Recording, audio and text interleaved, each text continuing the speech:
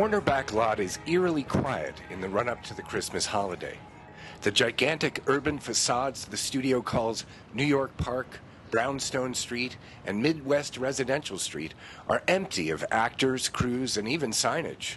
Thousands of films and TV shows have dramatized their car chases, bank robberies, and meet-cute romances right here. But tonight, nothing moves on the lot, save an occasional Warner-logoed golf cart carrying security staff and maintenance personnel on their ritual of nightly rounds.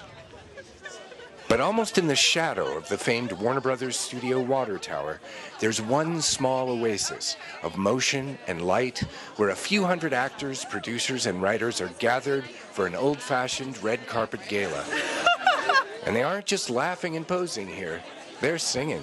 Deck the hall with boughs of holly, fa la la la la la la la. 'Tis the season to be jolly, fa la la la la la la la. Don we now our gay apparel, la la la la la la la la.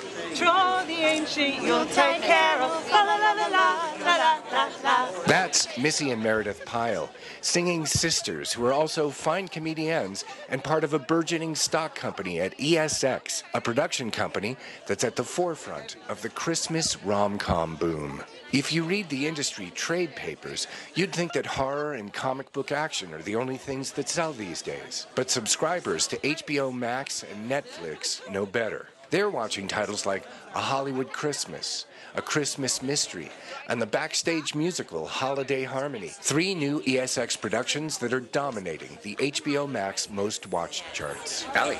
Yes. Do you believe in Santa? I do. Yeah. Tonight I do. Tonight, ESX is celebrating their new Netflix comedy, I Believe in Santa, starring real-life husband and wife duo Christina Moore and John Ducey. It's wonderful to be in a movie with my wife.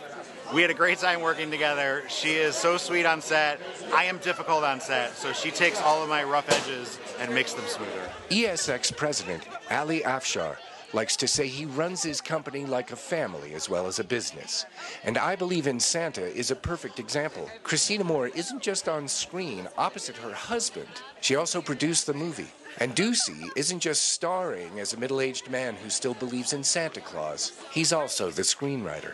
We wanted to find out how it is that Christmas rom-coms took over the world and the secret of the ESX formula for success. DigiGods caught up with Ali and Christina at the ESX offices on the Warner lot. Ali and Christina were so articulate, we decided to run their interviews in 2 separate parts. Ali Afshar. Ali, tell me what you were before you were a producer and how you became a producer. So I used to do a little bit of acting and a little bit of racing cars. So that's kind of how I put myself through college, and the racing became professional. So I stopped the acting for about 7 years, raced for Subaru of America, touring all over the country, about 60 events a year, doing shows and races. And then I just missed the acting. So I came back. One of my first auditions back was for actually a Warner Brothers show, coincidentally, called He's Just Not That Into You. It was really fun, and I booked that, and I got to be on a movie, and I had met a friend that was unbeknownst to me at the time, that he was a film financier. And he was involved in one of our Aston Martin race car projects. And he said, hey, I didn't know you were an actor. If you ever want to make a movie, let me know. And I was like, you're a banker. I don't need a home loan or something. I didn't know anything about it. He's like, no, dummy, I'm a film financier. I was like, wow. So that was my life before. After that meeting, 3 months later, we made our first movie with Alex Renaravillo, our same director that directed I Believe in Santa.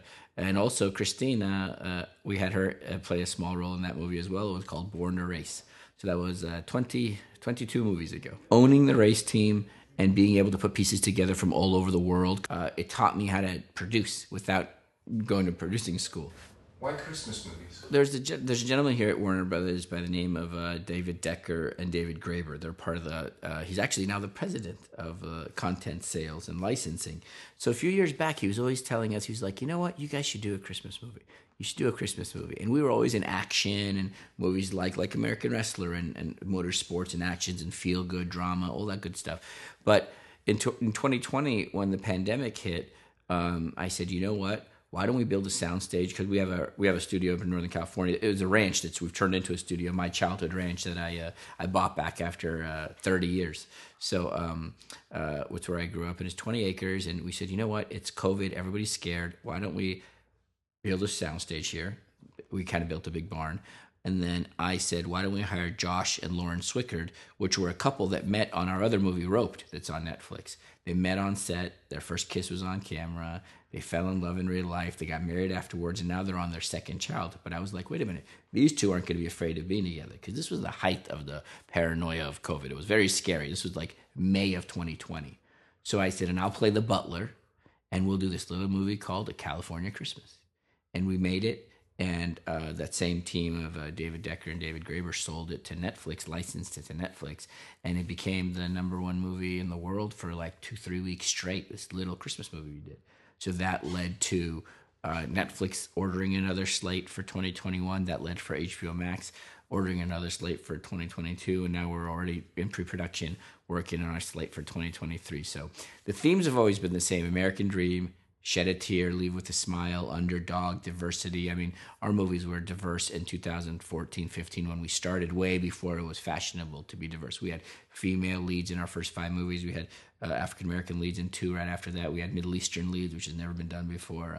American Wrestler was the first studio-released movie ever to show an Iranian in a positive light as a lead. So it's really cool. So that's kind of the idea of, that's where Christmas movies started from. So it was, extension. It's not like we went from horror to Christmas. We always had, even our action movies had feel-good, American Dream type of messages. And me being born in Iran and coming to America, again, the premise of American Wrestler, I really appreciate, and I think I value maybe more than some people that are American. They kind of take it for granted. Like, it's not perfect. America's not perfect, but it definitely allows me to come from there and be able to do this. And I think a lot of other areas of the world and other countries don't allow that. And I think if you're born here and raised here, you don't fully understand how lucky you are. When you talk about your projects and the interconnections between them, I get a real sense of, whether it's conscious or unconscious, this idea of family within the professional unit. Mm-hmm. Can you speak to that at all, about that being a priority? People usually do refer to ESX Entertainment as like a family, whether it's here at Warner Brothers or anybody that gets to know us really well. And we really, it's true, we are a family. Whether it was on the motorsports side, which some of our ESX Entertainment side started in the motorsports side, like Christina Moore, and we've been friends for 20 years. I think my being born in Iran, having a sick mom, my mom passed away from cancer when I was very young. I think what it did, it gave you a perspective of a no asshole policy.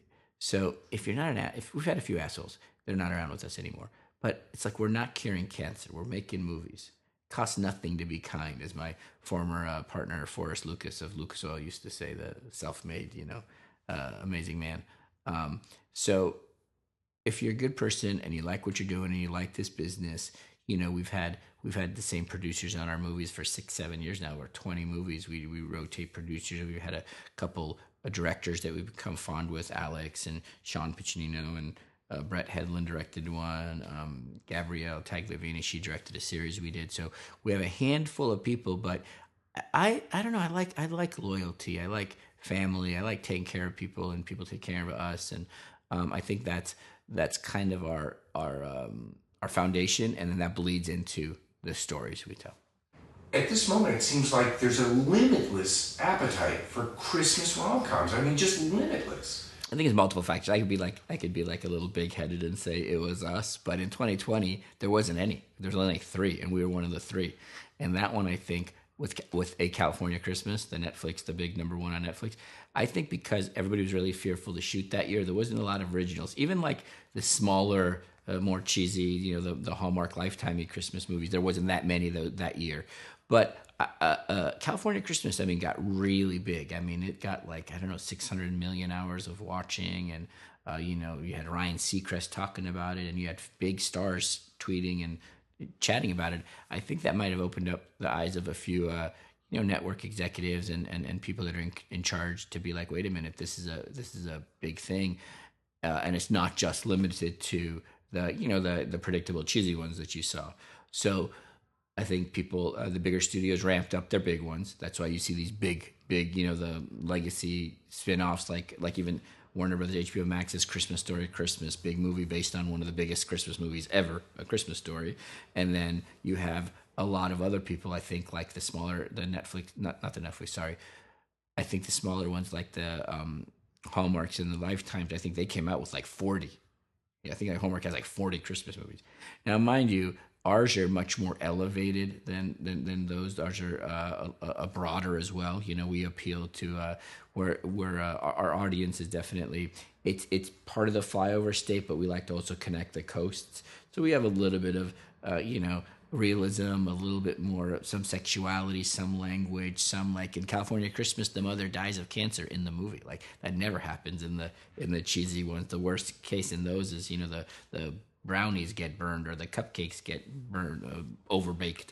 So I think bringing that realism might have opened up people's eyes to be like, oh, wait a minute, these are different. I mean, when you read a lot of the reviews, they're like, oh, we thought this would be just a predictable Hallmarky kind of movie, and no, this is great, or it's funny, or it's witty. Like Hollywood Christmas is really witty, it's really smart. It's a meta movie within a movie, And then I Believe in Santa is a whole nother philosophical debate, because it really can't be proven either way. So, it's faith. How do you factualize faith? In a general sense, rather than talking specifically about your projects, why do you think the audience is responding so strongly to this type of material? I think it's great to have all the tension in the shows and movies out there that are very edgy and dark and talk about wicked subjects, which are cool, but also I think people need an escape. Life is tough right now.